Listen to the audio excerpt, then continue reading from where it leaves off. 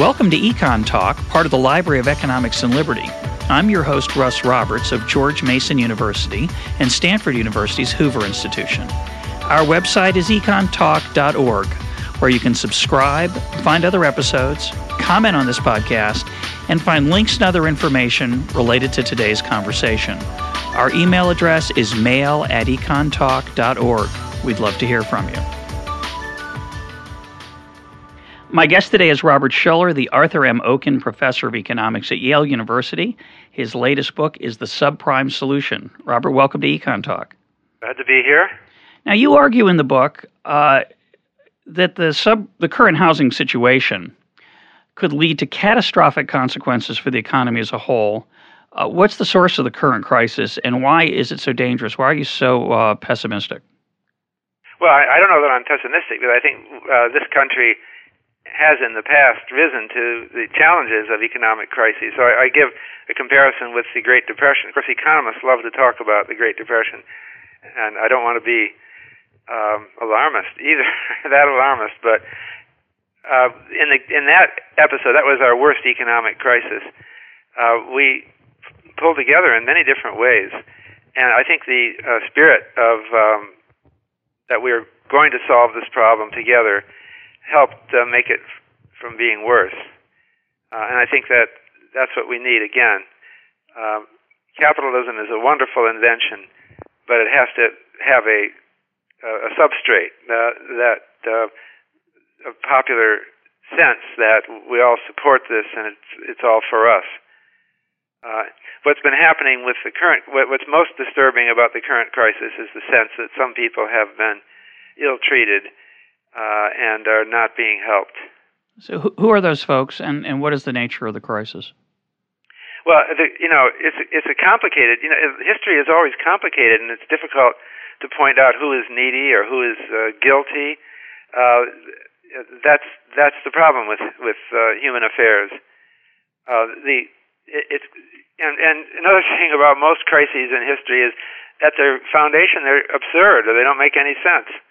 And this one doesn't make any sense. I think it was driven by a sequence of speculative bubbles, notably the stock market bubble in the 1990s, which had an interruption and then resumed for a while, an interruption in 2000 until 2003, and then a new revival of the boom.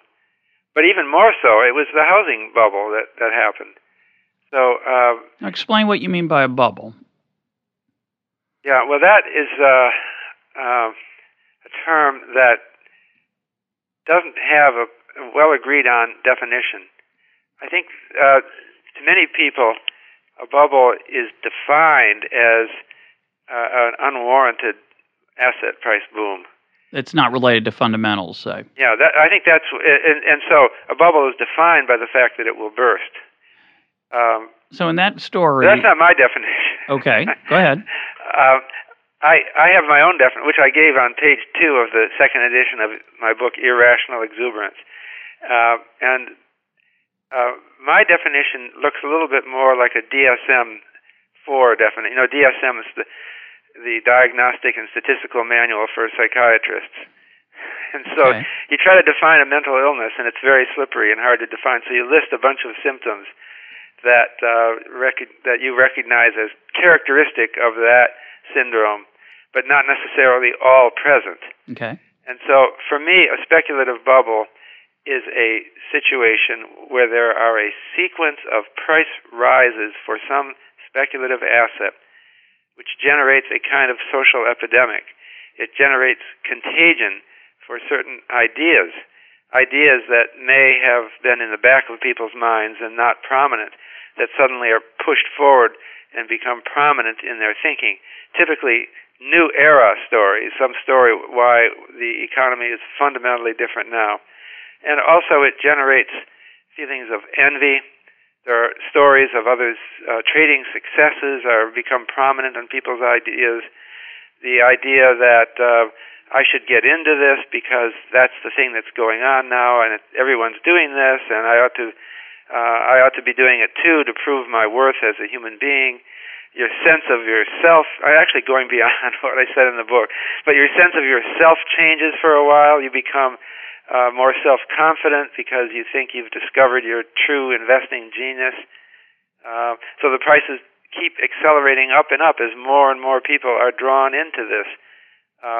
And it becomes a climax of national attention. And why does it end? Well, it can't go on forever because what we have is prices rising because people expect them to rise further in the future. And there, of course, has to be a limit. They just can't go up forever.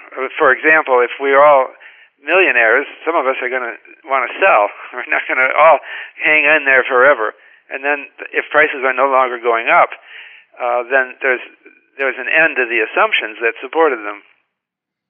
That's very complicated. This, by the way, is not my invention. The idea of a bubble goes back hundreds of years, and I'm just trying to articulate it.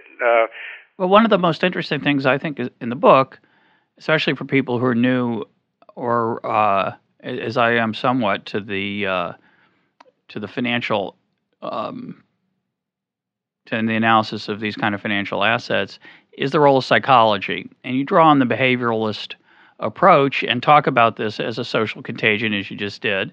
And I think it's a very provocative and intriguing idea, and there's certainly a lot of truth to it, as anyone who has ever bought a stock or a house or an asset at a time like this, the feeling of being left out, the feeling you're missing out on something if you don't participate. Certainly there's emotional and psychological aspects to it. But the question that's, I think, difficult in these kind of explanations is they're much easier ex post than they are ex ante. That is, after the fact, we can look back if the bubble does indeed pop. But at the time, there are usually some real effects that are consistent with the rise in prices. True, people tend to overemphasize those and maybe ignore signs that it's not real. But how do you distinguish between real changes and psychological changes in ex ante, before the fact? Well, that's everyone's problem, and I sense that people are thinking about that, and the better equipped they are to think about that, the fewer bubbles we'll have. Right? I mean, it's a matter of enlightenment. How to say this?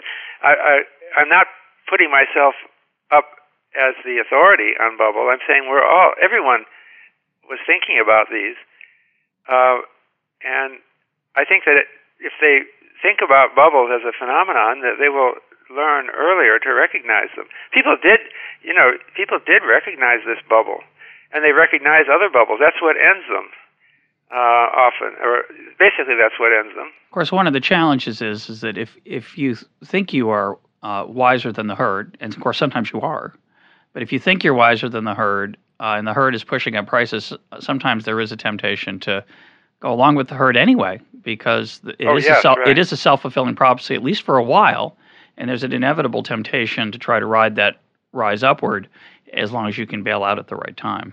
Yeah, this is an important topic that has been studied by some theorists who Schleifer and Vishny, and I think of others who wrote about that. Yes, that in fact that is a prominent part of the reason. That's part of the reason why bubbles are so inscrutable, because it's not like recognizing it's a bubble means you'll work against it.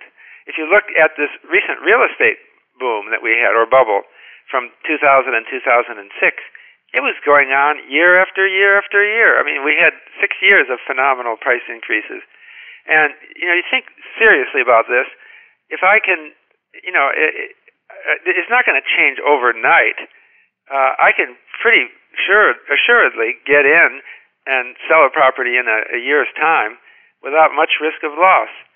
And so, in a sense, many of the people who were driving the bubble were smart. It's just the people who piled in at the very end get left holding. And that's one of the ironies of a bubble, that especially real estate bubbles, not so much stock market booms, because the serial correlation there is not as prominent. But it was just so prominent. We had prices going up at a faster rate every year for a sequence of years. So, I mean, Of course, on the flip side, it's very the transactions costs of moving in and out of the housing market are much, much higher than in and out of the stock market. So there is, you say it's easy to get out quickly if you have to, but that's that's a dangerous Well, strategy. I'm not in the position of counseling anyone to do that. Yeah, I know. Especially not right now. Yeah. Let me move on to I want to move on to two things. One, I want to challenge this idea that there was a bubble, and I know that's a little bit contrarian given the current situation. But I also want you to, before I do that, I want you to clarify the subprime aspect of this. So there's sort of two ways you might think about the current housing market. One is it's an asset bubble, as you're saying, and it pops and it has systemic effects, which I also want to talk about. But there's a different interpretation, which is that, well, it wasn't really a run-up. There was a run-up in housing prices. It may have had some bubbly aspects, but the crisis part of it is in the subprime market, where foreclosures play a very depressing and human side to this story, and to the implications of the securitization of those subprime mortgages for other financial institutions. And that's a separate problem. Now, I know they're related, but talk about how you see those interrelating or not in your story. Yeah, well, of course, when we talk about a speculative boom, we're talking about a major historical event. And like other historical events, they have multiple causes. And no historian is ever able to write a very simple story of anything, right? There's always other factors. One other factor that comes to my mind, relevant to the recent boom, is take it way back to the Thatcher-Reagan revolution and the newfound respect for free markets. That found its expression in 1980, I believe. The Depository Institutions Deregulation and Monetary Control Act, which eliminated ceilings on mortgage loans. And it then created a possibility for a subprime industry. Before then, it was entirely a government industry of lending to poor credit borrowers because no one else could do it. You couldn't charge a high rate to compensate you for this. So is that a good thing or a bad thing? Well, I think it is a good thing to let markets function, but the problem was that there wasn't the accustomed regulation of these new lenders, and the lenders were operating increasingly as the 90s wore on into the 2000s in a bubble atmosphere without the kind of regulation that banks have. And they were at the same time innovating. The subprime loans were innovations, and the securitization of them were innovations. And which made it easier for institutions to lend to that market, which also seems like a good thing. So I'm going to keep pushing. Yeah, I do think those are good things. Now, when bad things happen in history too, it's difficult to point a finger of blame. Well, sometimes you can, but lots of people are in between. Maybe they're geniuses or maybe they're scoundrels, and we can't quite decide which, because everyone's faced with all kinds of compromises in life. But I think the underlying force, from my mind, was the general assumption, it was the received conventional wisdom, that home prices can never fall. And so that's part of the bubble. In fact, that got a little bit distorted into home prices are the best investment ever. And so everyone who was smart should get leveraged. And that really was a theme. It's not my imagination. No, I know. If you look at investment advice books, a lot of them were just, like we're letting you in on the secret that the in people know, and that is that the best investment you'll ever make is this investment in housing. And the leverage will just push it up to this tremendous rate of profit. Yeah, and they never mentioned the possibility of a correction. Yeah, there are a lot of late-night infomercials, become a millionaire, buy houses, put no money down, and we'll show you how, and all that. And it rang really true, because while this guy's watching the infomercial, the next day he talks to his neighbor, and he hears a story about somebody down the street who made huge amounts of money, more than his entire job for the year, doing just that. And then you see, well, when is this going to end? I don't see any end to this. And the idea that there could be a crash in home prices, it doesn't even sound real. I mean, nobody's saying that. I mean, I can imagine things. I could imagine there'll be another famine or who knows what, or black plague. But those are all things in remote history that modern times don't see anymore. And so you might quite rationally think, well, nobody else thinks that the prices could ever drop, so it's a money machine for me. Of course. That's what I think. And so that also explains that's why I think that it's definitely related. The subprime mortgage boom was related to the failure to think about the bubble, and it was really a view that home prices really couldn't fall, not by very much, and if they did fall, it would only be a little while, and they'd be right back up. So I agree with that. I think there's no doubt, it appears, it's a little bit more complicated maybe, but it appears that a lot of financial institutions were incautious, acquired bundles of assets, these mortgages that were actually quite risky. These assets became riskier when prices started to fall and then soon became very close to worthless.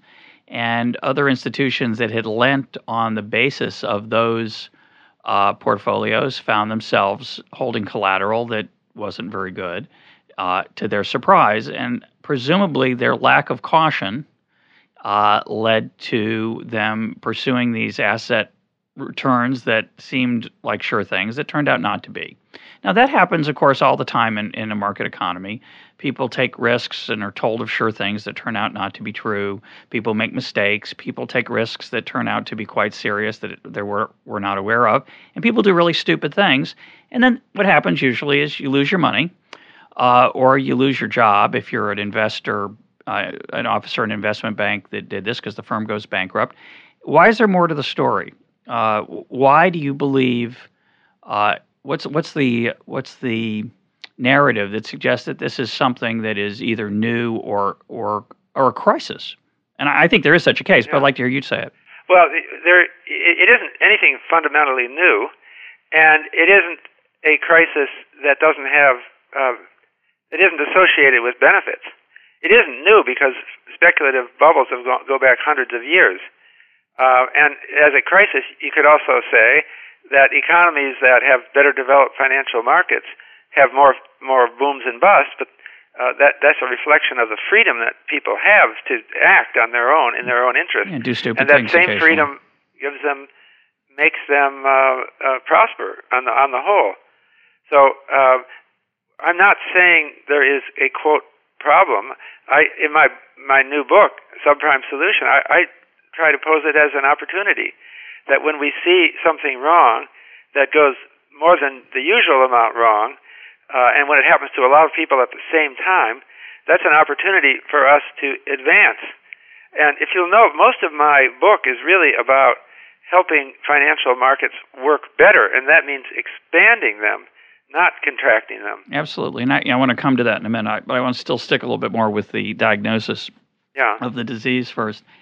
Does the Fed bear any blame for this? Some observers would argue that the Fed, by lowering interest rates to artificially low levels, inevitably artificially caused housing prices to go up. Well, okay. It is a fact that in the early, I think from 2002 to 2005, I believe the real federal funds rate was negative, and we hadn't had such expansionary policy in those terms since the 70s. And so it's not surprising, although the 70s launched a sort of real estate boom, but it wasn't as big, much smaller than the present one, much more localized.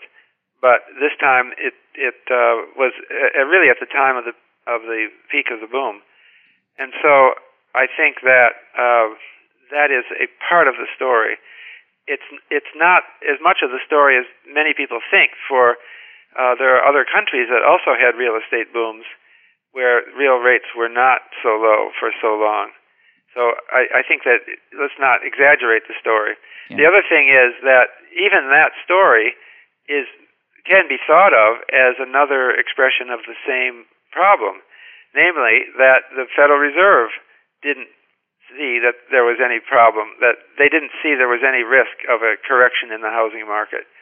So it was just not on their radar to worry about the housing market. And so they saw no reason not to keep real rates very low. And they didn't see, I don't think Alan Greenspan was acknowledging that he was taking a big risk with the economy by with the real estate market by keeping rates so low. He just didn't seem to focus on that at all. Again, it's this mysterious failure to perceive the possibility that home prices could fall that I think is the biggest single explanation for the events. Well, I think that's part of it, perhaps, although, again, many of us were alive in the 1980s and do remember the time when housing prices, certainly in the markets that had gone the craziest, did fall. But that was a long time ago. People do forget it. They do get excited about the possibility. But going back to the Fed, I think one of the stranger aspects of this whole housing market situation, you write about it a little bit in the book, is whether we want high prices or low prices. I think a lot of people, when confronted with the possibility that the Fed was juicing up housing prices, would say, well, that's just an extra bonus. They'd say, well, because that, a lot of Americans own homes. And yet, so housing prices, when they're going up, everyone says it's great because it's an asset. When they're going down, everyone says it's horrible, but they forget the fact that there are a lot of people wanting to buy houses who benefit from low prices and who are punished by high prices. So isn't that amazing? It's amazing how people think. I don't know. Most of us have children, or at least we care about the next generation. And so from that family perspective, what's the advantage of high home prices? At least that's the way I view it, that you want your kids and you want the next generation, and you want to see economic growth continuing and prosperity. So you want to see incomes outpacing home prices. Well, housing is a very strange asset because we live in the house. You don't live in a stock certificate. And it's, of course, in many areas, very expensive to live in particular places if you want to have a house of a certain quality. But let me push this real side explanation a little bit and get your reaction to it. Let me give you an alternative story. Let me argue that the housing boom of the last 10, 12 years is a real phenomenon. It's not a speculative bubble. The run-up in housing prices was largest in areas where there were increases in demand. Those increases in demand might say come from an increase in Washington, D.C., from expansion of the federal government response to 9/11. So as a proud owner of a house in the Washington, D.C. area, having moved here 5 years ago, I bought very close to the peak, unfortunately, not at quite the peak, but unpleasantly close, and that was due mostly, say, to just a normal standard increase in demand. There was a expansion due to the IT, information technology boom, part of it a bubble, but part of it a genuine boom in the Silicon Valley Bay Area. So not surprisingly, housing prices in Palo Alto, where I was this summer, are maybe double, if you control for quality of house, to my house in Washington, D.C., which is about double what it was in St. Louis, where I moved from. So actually, prices aren't really so irrational. They reflect real side demand effects. And on the supply side, we have zoning laws that restrict housing, and we have increases in the price of lumber that can drive up the price. And isn't it possible that much of the run-up then was explainable by real factors? And in particular, James Hamilton has written that the decrease in prices is not largest in areas that had the biggest booms, but in elsewhere where there were these subprime forfeitures due to people making bad loans and bad decisions. Oh, you brought up a lot of things. Yeah, take your time. Sorry, it's such a long question. Yeah. First of all, fundamentals do matter. I'm not saying they don't. They do affect home prices. So, for example, we've noted that employment in a region is correlated positively. When there's a boom of in industry in a region, of course, home prices will go up. And when the industry crashes, well, look, for example, at Michigan right now, the home price decline there is related to the decline of the auto industry. Right. And they didn't have such a boom, so maybe that's what Jim Hamilton is referring to. Other things are happening, too. Although I have to say that some of the places where home prices are falling the fastest are places where there were huge booms, like Las Vegas, Phoenix, San Diego, Miami. So I haven't seen this paper by Hamilton. I'm just thinking of Michigan as the example that he might be, that sort of thing. So I'm not saying that fundamentals don't matter. And in fact, the housing market over the last century, according to my data, the aggregate housing market has not been very bubbly. It was bubbly only in certain areas. It's interesting that the housing boom, in this case, in the early 2000s, was substantially mirrored in places that have had bubbles before. So Florida and California are among the prominent areas that are considered bubbly in the recent bubble of the 2000s. But there was a huge boom and bubble in Florida in the 1920s, and there was a huge bubble in California in the 1880s. So it's happened in those areas before. This is the sourdough bread explanation. The reason that sourdough bread is so good in San Francisco is the air. There's just something about it. So it's just, if you're living in Florida or California, you just can't control yourself. I would put it a little differently, right. That markets are driven by stories. And the idea that you're going to get rich investing in real estate somewhere just isn't plausible in Milwaukee. And it isn't plausible, in Toledo, Ohio, or who knows. We're kind of a celebrity-conscious culture. Well, it's not just us. Maybe it's our species in some sense. But with the advent of the media, certain cities and areas become celebrity areas. So, and people's imaginations are stimulated by that. So those things, I think, were driving the current crisis. Now, you tend to have economists who loosely throw around arguments that fundamentals drive everything. And it's a little hard to get on top of all of those arguments. Now, you and I both know, as professional economists, that you can run regressions, and you can throw in a lot of variables, and you often get a spurious fit. It's called data mining. And so it's very hard to judge when some professional economist gets on TV and says it's driven by some factor or another. But most people never evaluate it. They just accept the stories, and it becomes part of the bubble. Part of the folklore. Now, you mentioned zoning laws. That's a very interesting social phenomenon, which goes back. If you know the meaning of a zoning law, the idea, zoning was invented in Germany in the late 19th century, and it was a new idea. And I explain what the new idea was. The idea was that a city would lay out a map of the city with zones, and there'd be a zoning commission, and each zone would be zoned for a certain kind of construction, and that was the plan. And if you wanted to deviate from that, you had to get a permit, and you had to go before the zoning board before you started to build. That was the idea. That was a new idea in the late 19th century. It couldn't take root in the United States until a Supreme Court decision in the 1920s allowed that, because there wasn't any authority for a city government to make that kind of intrusive interventions on people's free use of their own private land. So once we introduced zoning law, it has gradually grown. But even before zoning law, there were effective requirements on the use of land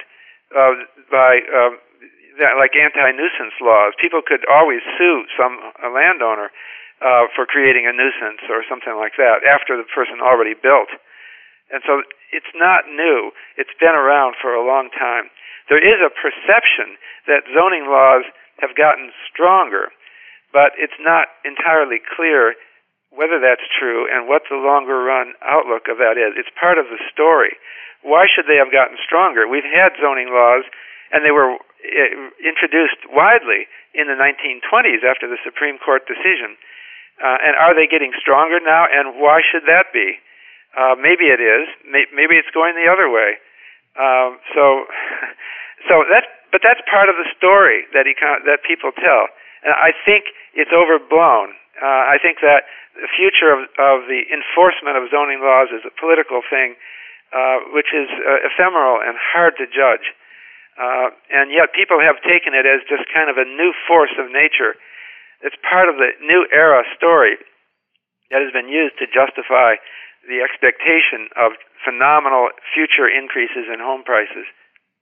Well, yeah, I don't want to claim that it's the explanation, as you point out, I don't have any empirical evidence on the magnitude of the contribution it might make. Although I know there are people who've tried to look at it. I don't know how successful they've been. One of the challenges in this whole discussion, as you point out, is that there are so many factors involved. Carefully doling out blame or explanation for each one is quite challenging, given the limitations of real-world data. Before we go any further, could you talk for a few minutes about your contribution to the collection of the data on these issues? You said it very quickly in passing in our data or in my data. Talk about the index that you created and just a little bit about the mechanics of it, why you created, how you created it, and how it's been used. Well, in the late 1980s, 20 years ago, Carl Case, he's a professor at Wellesley, and I created home price indexes using a repeat sales methodology. Actually, Carl, or Chip as we call him, had independently rediscovered a method that had been used as early as the 1920s. But we worked on it and improved it, and we were the first people to start producing repeat sales home price indices. Explain what that is. Well, the idea is that we should infer the problem. Most home price indices, the most prominent home price index when we wrote was the median home price. All they would do is take all the sales in an area and compute the median, and that was the index. But the problem with that is that the mix of homes changes from time to time. So sometimes the west side of town will have a lot of sales, and that might be the high-priced area of town, and other times the other side of town may have high sales. And so there are lots of things like that happen. And it was a very volatile series because of that, right? Right. And so we created a series based only on the change in prices of individual homes, so that we never mixed homes. We never changed the mix of homes. And we had an econometric technique that did that effectively and efficiently. And then when we produced the price indexes, which we published in the late 1980s, they were astonishingly smooth through time. And we published an article in the American Economic Review, Case and I, pointing out the incredible inefficiency of the home market. In fact, it was kind of appalling. Unlike the stock market, which looks like a random walk, the housing market just goes in trends for years. And how can that be? Well, it seems to me that it's because of transactions costs in dealing in that market, but it's also just that nobody sees the data. There is no good index. There was no good index. Other people had invented repeat sales indices, but no one was producing them on an ongoing basis.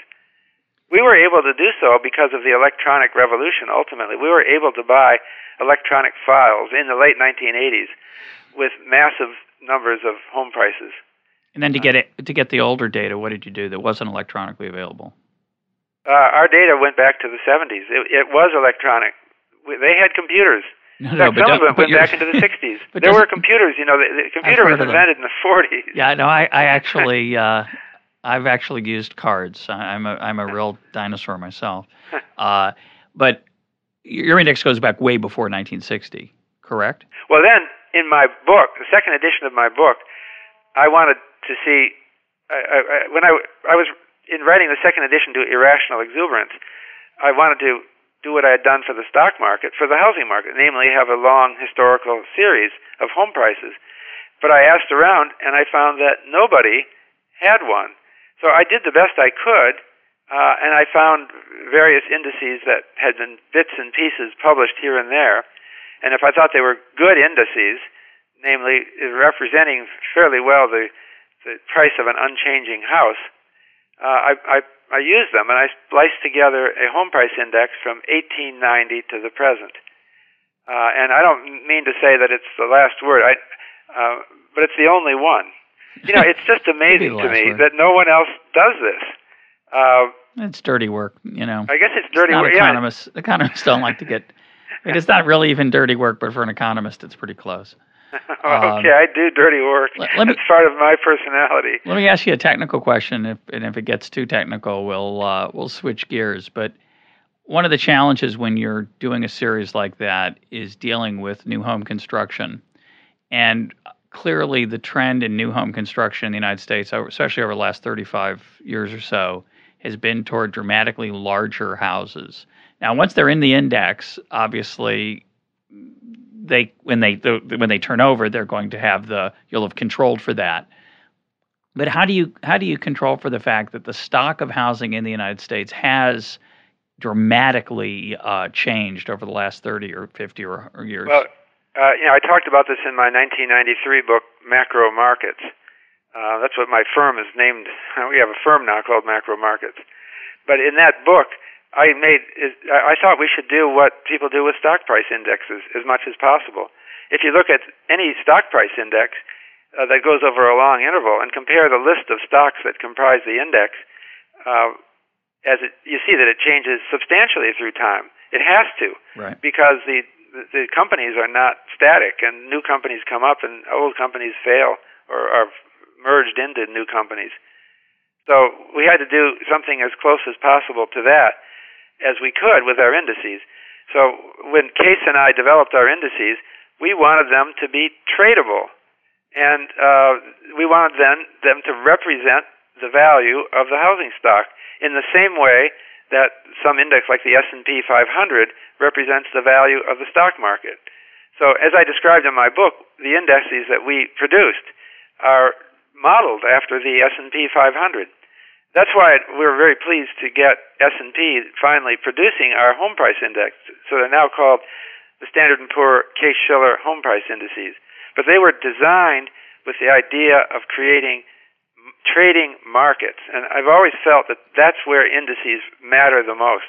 And so we tried to make an analog for stock price indices. Ours are value weighted, just as the S&P 500 is. Right. So let's get back to the diagnosis and tie this in. So you create this index, which allows wise, foresighted people to make money, and not so wise, and myopic people to lose money, trading this index based on their expectation of what the future is going to hold. So let me ask you, why would you call this a crisis, given that most of the time, as you point out, the housing market's been fairly smooth? In the last, say, 10 years, certainly maybe perhaps worse the last 4 or 5, some people speculated either through their own purchases or through the buying of financial instruments, and they made mistakes. They lost money. So why is this something that you and I say, hoping that we didn't participate in the wrong way in this, why should we worry about this relative to any other set of mistakes that people make in their investing behavior? Why is it a crisis as opposed to just a serious? What's the systemic part of it? Yeah, there's so many different ways that this question might take us. One thing is the systemic externality. Yeah, that's what I'd like you to talk about. Yeah, that operates both through institutional and through psychological channels. So what we've seen in the current crisis, starting in 2007, when the magnitude of home price declines first became palpable, we saw securities downvalued dramatically. Securities based on subprime mortgages. And then we saw a chain of dominoes effects starting in the financial markets. And I remember Ben Bernanke testified before a congressional committee that when Bear Stearns went under, or was in danger of going under, we were faced with a very serious problem that could spread through contagion to the whole financial sector and cause a collapse. He said it, and I thought it was kind of strange to hear that from the head of the Federal Reserve, because usually they don't like to make alarmist talk, but he definitely did. I guess because he had to justify what we did, which was government bailout of the firm. Yeah, he did something radical that actually enhanced his. I'm agnostic on whether a true crisis was in the offing, but certainly the result of that decision was to enhance the power of the Fed and his scope of his activity. So I view him as a less than disinterested spectator. Well, I don't know. I'm not being cynical about the man. I don't know him, and I'm not judging him. I'm just saying it's interesting to me that there's no real evidence outside of that kind of testimony that we stood on the brink of a crisis. How do we know? Yeah. Well, that's the unfortunate thing, is that we don't know. These crises occur. We do know that there have been terrible crises in history. And the last one was the Great Depression. And it's imperfectly understood. And the relevance of the Great Depression is imperfectly understood to today's economy because we have so many protections in place, like deposit insurance, that were set up in response to that crisis, or the Federal Reserve. The Federal Reserve. The Federal Reserve was really set up in response to the 1907 crisis. It took them a while to figure. 1913 crisis. But it took them a while to figure it out, unfortunately. So they might have done something more productive in 1933, but they didn't. Nobody knows. These crises occur at intervals of decades. So and we don't know when we've had near misses and where it didn't happen. It seems plausible, and so nobody knows, I suppose. What if Ben Bernanke had said, "Let Bear Stearns fail"? Sure. Well, we do know that Bear Stearns was counterparty on a huge number of financial contracts, and the volume of those, as tabulated by ISDA or the BIS, is just staggering. There's over $50 trillion of credit default swaps, and massively more than that of interest rate swaps. And typically, you kind of imagine, how could it be such a big number? Well, it's because people typically they do canceling trades rather than to offset. One contract is offset with another. And they think that, you make a contract with one counterparty and then you make an offsetting contract with another counterparty and then you're safe. But you're not safe if there's a major failure of somebody like Bear Stearns, because they're in everywhere. And so it's going to be a huge mess. And it's plausible that if Bear Stearns is just not living up to any of its contracts, and it's all in a bankruptcy court, that everything gets seized up.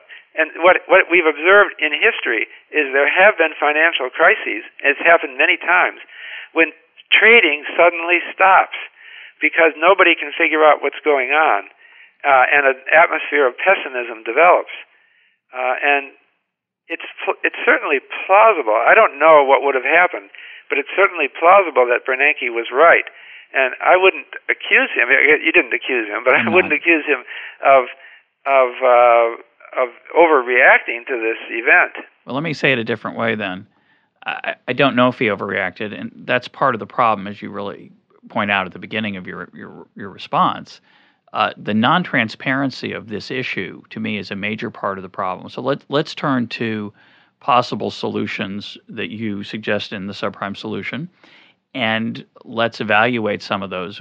What we have right now, unfortunately, which I find upsetting, is the Fed acting in an ad hoc and discretionary way, in a non-transparent way, justified by, I understand it, that Ben Bernanke would not want the Great Depression to occur on his watch, a second one. I mentioned this before on Econ Talk. He's a scholar of the Great Depression. It would be particularly embarrassing for that to happen. And so I assume his incentives, somewhat aligned with ours, are to prevent another financial meltdown or depression, which is good. But he also is particularly anxious about it, and he's not, unfortunately, the costs of avoiding such a depression are not borne by him.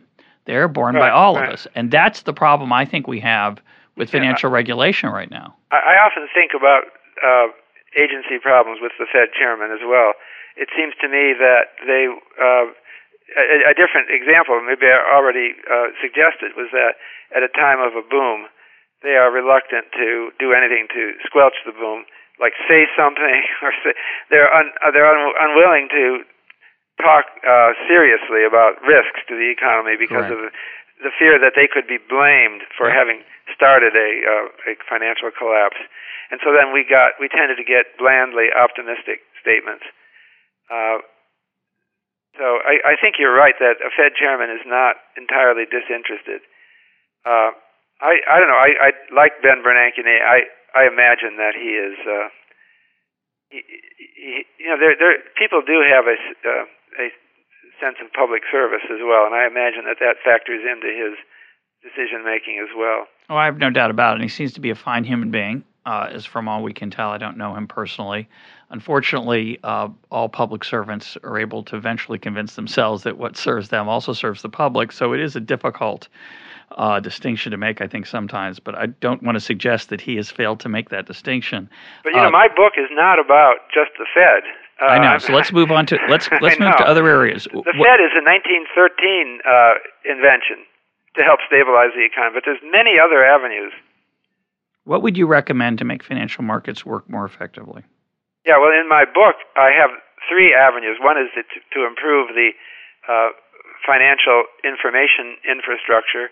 Two is to expand the scope of markets so that more risks are traded. And three is to improve retail products. To help all three of these help what I call democratize finance. And really what I'm proposing is to take this opportunity to continue a trend that we've already seen for over a century of democratizing finance. That is making it financial principles work, markets work, but we have to extend the scope of all of this financial functioning so that it helps more and more people. And basically the financial crisis that we're in now is a result of a failure to apply the basic principles of risk management well. And so that's what we have to do. We have to improve our ways of managing risk. How can we do that? Yeah, well, okay. Well, one thing, there's so much to say about this. As I said before... At least 10 minutes, and I'll give you more if you'd like. Go ahead. Okay, one thing that comes to mind to say is that people were encouraged in the recent environment to put leveraged investments into real estate in one city as their portfolio. So we have millions of people who had highly risky, undiversified portfolios for their life savings. They were basically depending on a government program called Social Security as their protection for their retirement because they were putting money in a very risky way. So one proposal that I have in my book is, and this is under the category of retail products, is that we should have mortgages which are risk managing for the mortgager, the homeowner. That is, the mortgage would, I call them continuous workout mortgages.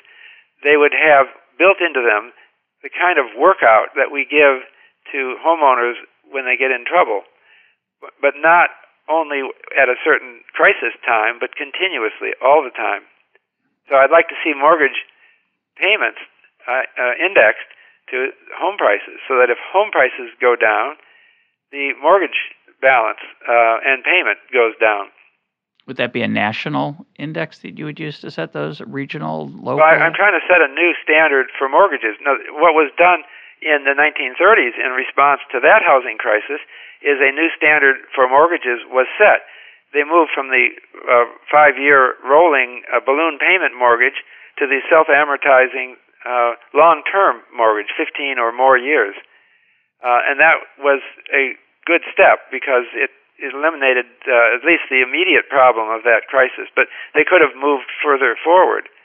And I'm thinking that what's happening now, we're seeing it with the Housing and Economic Recovery Act of 2008, and which is they call it a bailout of homeowners.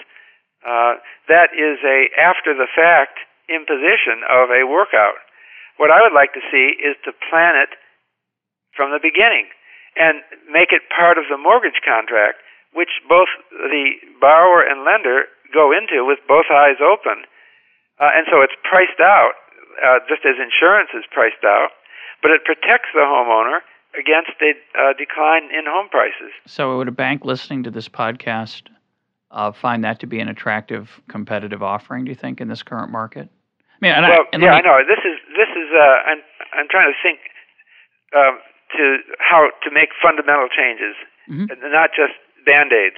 Yep. And one thing that I've been working on with my people at Macro Markets and at the Chicago Mercantile Exchange and at Standard & Poor's is we've created futures markets for single-family homes. And they're trading at the Chicago Mercantile Exchange now for 2 years. We have them for 10 cities and for a national index. And the idea, although they're not very active, we keep working on trying to get more people into them. You need them to be thicker. We'd like to have thicker markets. Once they become much deeper markets, then mortgage issuers can issue these continuous workout mortgages and hedge themselves against the risk. And so that means the risk of home price movements would be substantially shifted to what's an international marketplace.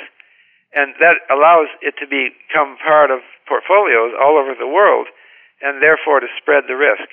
This is just basic theoretical finance applied to a risk that has never been managed well. It wasn't the same argument used for the justification of the subprime mortgage market to start with? Absolutely, right? So, yeah. And that's why I think the securitization of subprime mortgages was progress.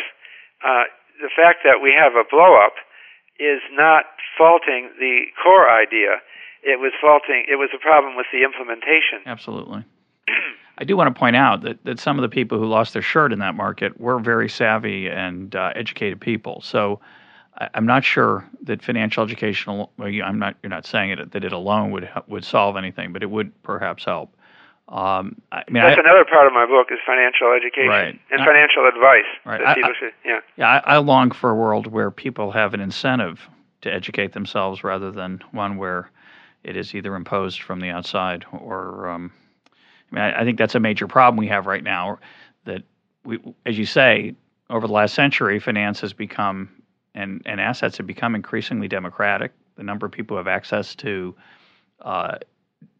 assets and to home ownership has expanded dramatically. I think that's to the good, and I think the more of that we have, the more incentive people will have to educate themselves about the risk. But the problem with the current crisis is that it could cause a reversal of these good trends. That's correct. And that's one thing that I want to try in my book to prevent. Well, I do think one of the biggest things people seem to forget about the current situation is that in the subprime area, a lot of people got to own homes and still do own homes that they wouldn't have otherwise without these instruments. Right.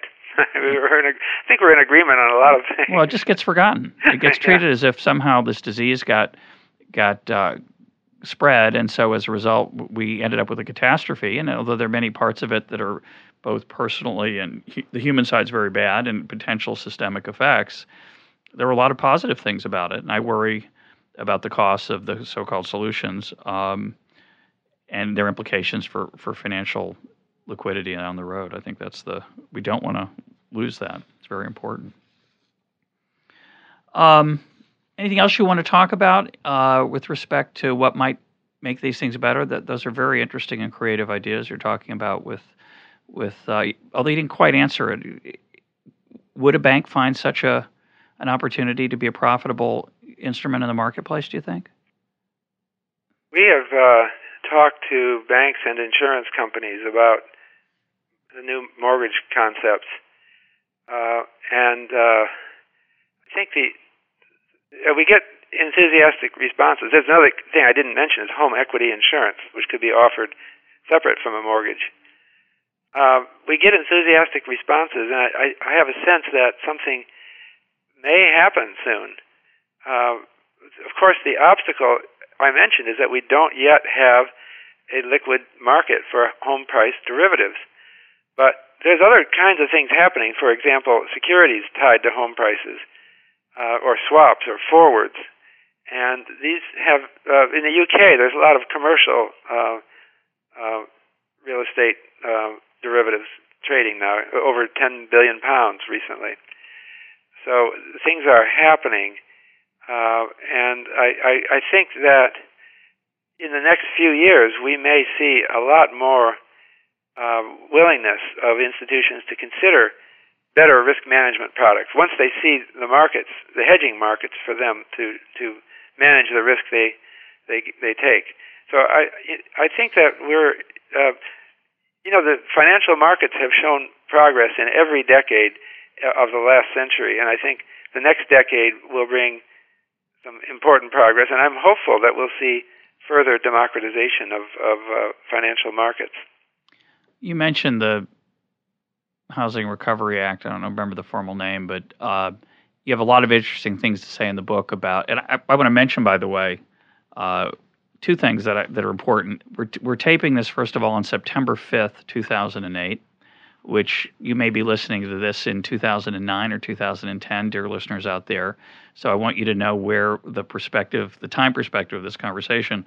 But I also want to mention that your book is 178 pages long, and it's a non-technical book. So for people who are interested in these issues, it's an extremely accessible treatment. But you have a lot of interesting things to say in the book about fairness and bailouts.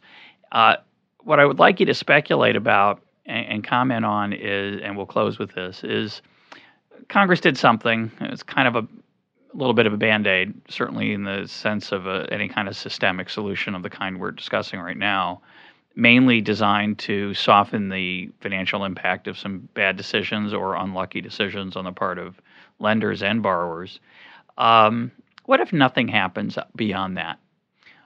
What do you forecast? Do you have any thoughts on how nothing happens? You mean Congress doesn't do anything? There's no political solution. There's no new deposit insurance regulations of banks. The Fed doesn't expand its mandate, and we just go forward. What do you think would happen? Well, I think that there are signs right now in September of 2008 of a weakening world economy. So we've seen negative growth in Europe and Japan, and home price debacles in many places. And I think that if we don't do anything, we might be in for a serious recession.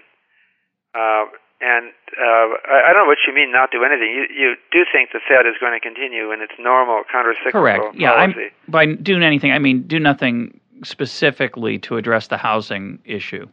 I mean, we're about to embark on a presidential campaign.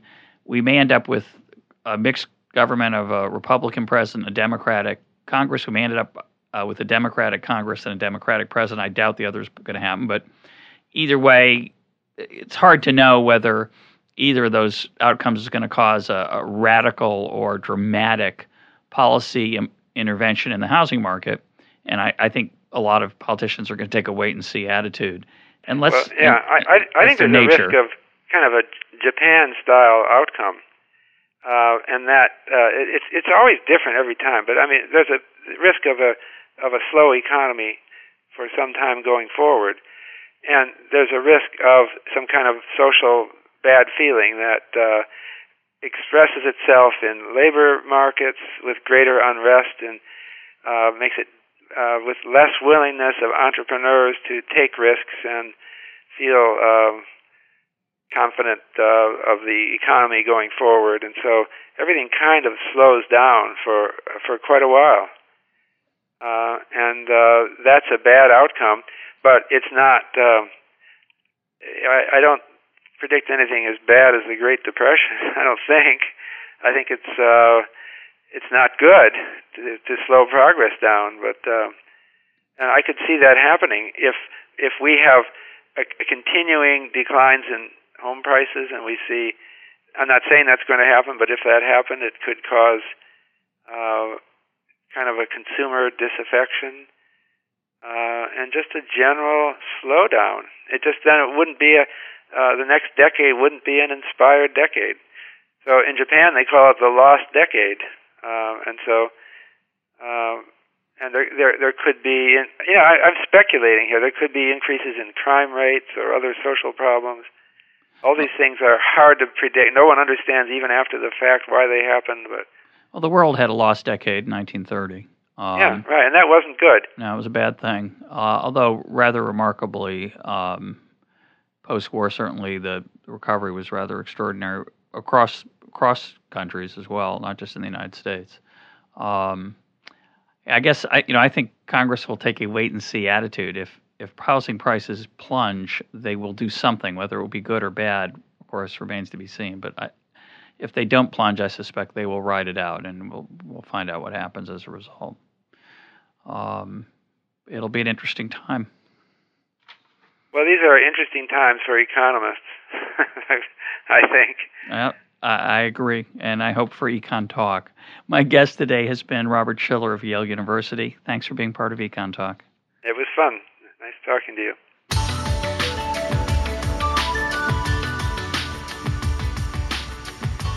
This is Econ Talk, part of the Library of Economics and Liberty. For more Econ Talk, go to econtalk.org, where you can also comment on today's podcast and find links and readings related to today's conversation. The sound engineer for Econ Talk is Rich Goyette. I'm your host, Russ Roberts. Thanks for listening. Talk to you on Monday.